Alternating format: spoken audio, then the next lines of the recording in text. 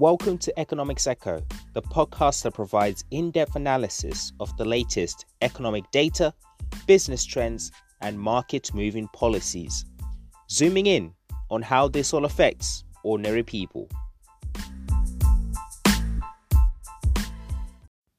Let's talk about El Salvador, a country known as an epicenter for high crime rates in Central America, alongside Guatemala and Honduras, made shockwaves last week on the global stage, but not because of its frequent earthquakes and volcanic activity, but because the Senate over there voted to adopt Bitcoin. Yeah, Bitcoin as legal tender? Incredible. In this episode, we'll tackle what is going on, how will it work, and why El Salvador has taken this treacherous step. So, what are we talking about here? Well, this is all about the Republic of El Salvador. El Salvador, which, if you want the literal translation from Spanish to English, is the savior. And this is a country in Central America. It is bordered on the northeast by Honduras, and on the northwest by Guatemala, and on the south by the Pacific Ocean. El Salvador's capital and largest city is San Salvador, and as of 2021, the country had a population of approximately 6.8 million people, which is equivalent to about the population of the state of Massachusetts in America. And of course, this country does have a proud history. If you go back to 1525, when the Spanish conquest of the Americas, we have from 1525 to 1821, the colonial period, where there was El Salvador and many of its neighbors were under Spanish rule. And in 1821, of course, El Salvador gained its independence alongside its neighbors like Nicaragua, Guatemala, Honduras, and indeed Mexico. But just those Central American countries or Central American states, they actually formed their very own Federal Republic of Central America. But that quickly dissolved. So fast forward a bit more to 1979 to 1992, you have a turbulent period in El Salvador's history. This was due to the civil war that was going on for about 13 years or so. And, after the Civil War, people were a bit more optimistic about its future, but things didn't quite turn out that way. There was much crime, corruption, and just, anarchy, if you want to call it like that. And quickly, El Salvador gained its reputation as being this really tough, crime-ridden country full of corruption and all sorts of, bad actors. And, that reputation has kind of stuck. And, but if you look at the economy of El Salvador, which will kind of explain as well as we go into the episode, why it's taken this step of, implementing Bitcoin into its financial system permanently, its GDP is just a mere $25 billion. That's a nominal from last year in 2020. Much of its population is in services, 58%. Main trading partners include the United States, both for exports and imports. And of course, many of its neighbors as well. But yeah, it's a lower middle income country, GDP per capita of just over $3,000 per head, so making it a lower middle income economy, and which just goes to show, some of the points that the president and the Senate are looking to improve upon and help the prosperity of ordinary El Salvadorans. Now, let's get into the nitty-gritty, because El Salvador made history only about a week or two ago by becoming the very first country in the world to officially classify Bitcoin as legal currency. the Congress over there approved the populist president and social media loving Nayib Bukele's proposal to embrace the cryptocurrency with 62 out of 84 possible votes. And the president said the government had made history and that the move would make it easier for Salvadorians living abroad to send money home. Now, Bitcoin will coexist and will become legal tender alongside, of course, the United States dollar in just 90 days. And the new law means every business, absolutely every single business, must accept Bitcoin as legal tender for goods or services, unless, of course, it is unable to do so due to, technological deficiencies. The president said in a tweet shortly before the vote that, and I quote, "It will bring the financial inclusion, investment, tourism, innovation, and economic development for our country." And that is precisely what we will try and figure out in this episode. So we all know how Bitcoin works, right? To use it, all you need is a digital wallet and a computer. Anyone can send and receive Bitcoin, and it is virtually impossible to steal or forge.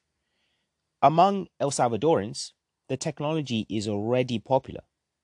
Strike, a digital wallet company that often cooperates with the government there, launched its mobile payment app back in March, and it is the most popular app in the country right now.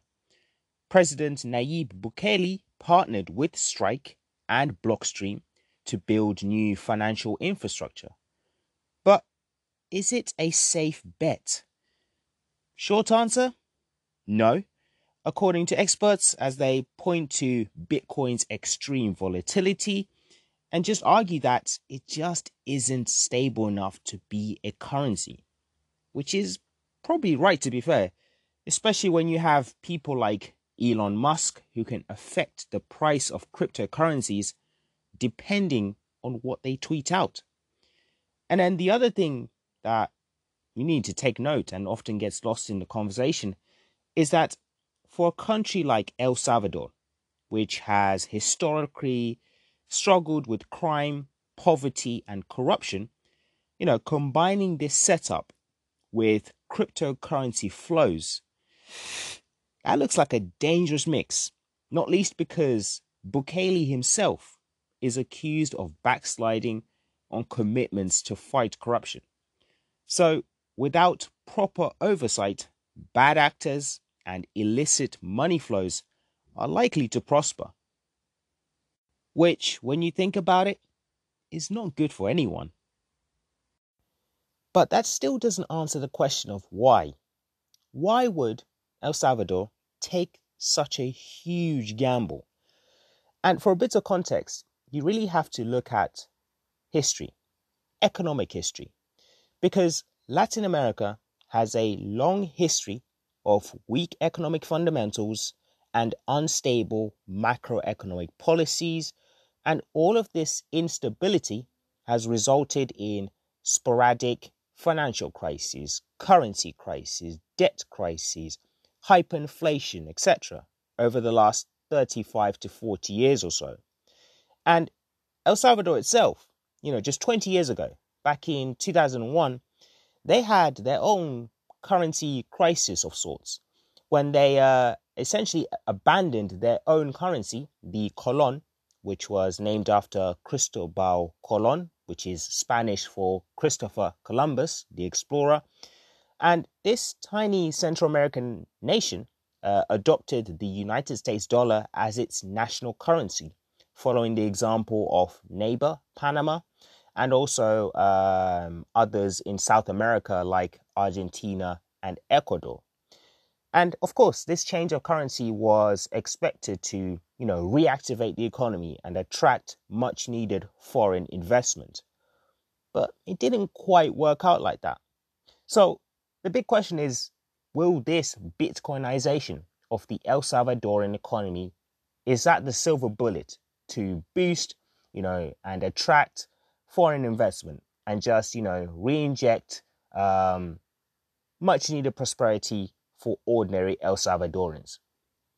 And to answer that question, you really have to look at the composition of El Salvador, the composition of the El Salvadoran economy, because President Bukele hopes that Bitcoin will make it much easier and faster for remittances to reach the country from migrants in the US, for instance, sending money home to friends and relatives. And this is important as remittances account for approximately 20% of GDP, and Bitcoin essentially cuts out intermediaries as there is no need for exchange offices or banks, which is relevant because according to Bukele, he tweeted out that 70% of El Salvador's population do not even hold a bank account and work in the informal sector. And this is why the president expects Bitcoin to increase the gross domestic product of El Salvador by 25%. For example, by creating new jobs and facilitating remittances. He also thinks there could be 10 million new Bitcoin users, but he didn't actually apply any dates or timeline to that kind of forecast that he had, which is kind of skeptical. So you can take it with a pinch of salt if you like. All right, so just to conclude this episode, what does this all mean for ordinary El Salvadorans on the ground? Is this their green light to a land flowing with milk and honey and just vast riches? And to be honest, the answer to that question is it's still too early to tell. However, judging by history, El Salvador has been here before, because just 20 years ago, it adopted the US dollar as a path to future prosperity. But the results were disappointing, still plagued by the same old problems that the economy has been facing, like inequality in the distribution of income. Get this, the richest 10% of the population receives approximately 15 times the income of the poorest 40%. And that might explain why so many El Salvadorans have fled the country to other nations like the USA, seeking a better life for themselves and their families. And these issues are mainly plagued by deeper non-currency problems such as corruption, crime, and poor governance. And it's very possible that Bitcoinization of the El Salvadoran economy could go the same way again. But now it would end up with the added headache of being yet another external force over which ordinary El Salvadorans have little or no control over. But despite all this, the president is very, very convinced, and he just continues to plow down this path as he believes his new laser-eyed friends are a passport to greater wealth. Right now, for me personally, it looks like a gamble more than anything else. Instead of adopting Bitcoin, my suggestion for President Bukele and the Senate is to go ahead and set up a central bank.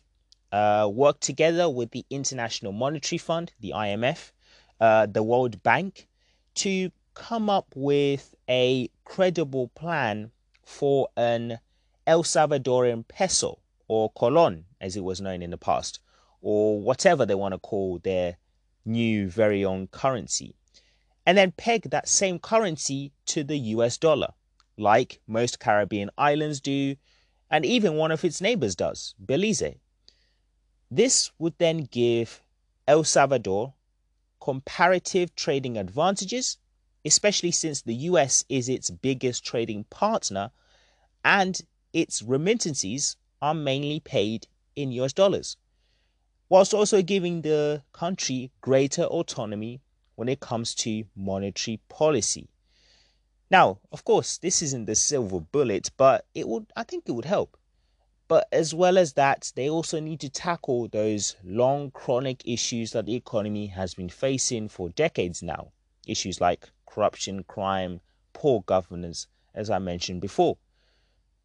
So that would be my prescription for the El Salvadoran economy, for it to, get a passport to greater wealth and prosperity for its citizens. Now, I found myself asking the question, who is next? Which country, nation, territory, or jurisdiction will follow in the footsteps of El Salvador? Could it be, I don't know, Zimbabwe? A nation that has been plagued by deep currency issues in the past. Maybe Bitcoinization is their passport to greater wealth and future prosperity. Because right now we live in a world whereby you're either for or against cryptocurrencies. There's really no middle ground. For instance, in China, they are cracking down hard on the crypto economy. I believe now it is illegal to mine, extract, invest, trade, or exchange Bitcoin or any of these other cryptocurrencies. There are some harsh punishments that have been instilled in Chinese courts. So I say all that to say, really, and then when you add that in addition to the fact that the World Bank, the IMF have rejected El Salvador's request to help them implement Bitcoin into their economy, I just wonder who's next. Probably no one in the near future. I think people will be, or governments and nations around the world will be assessing how it goes for El Salvador. But really, well and truly, I think don't expect anyone big to come out and say they're adopting Bitcoin as the next big thing. Even, Tesla, Elon Musk Tesla had to kind of pull out of that one. There's still some deep concerns around volatility, its illicit flows, crime and corruption attached to that, and other issues related to that particular crypto economy. So, yeah, we'll see what happens. Good luck to El Salvador and the El Salvadorans. Hopefully it is their path to greater things to come. But, it could be... This looks like a dangerous gamble, to say the least. So we'll see how it goes for the El Salvadorans.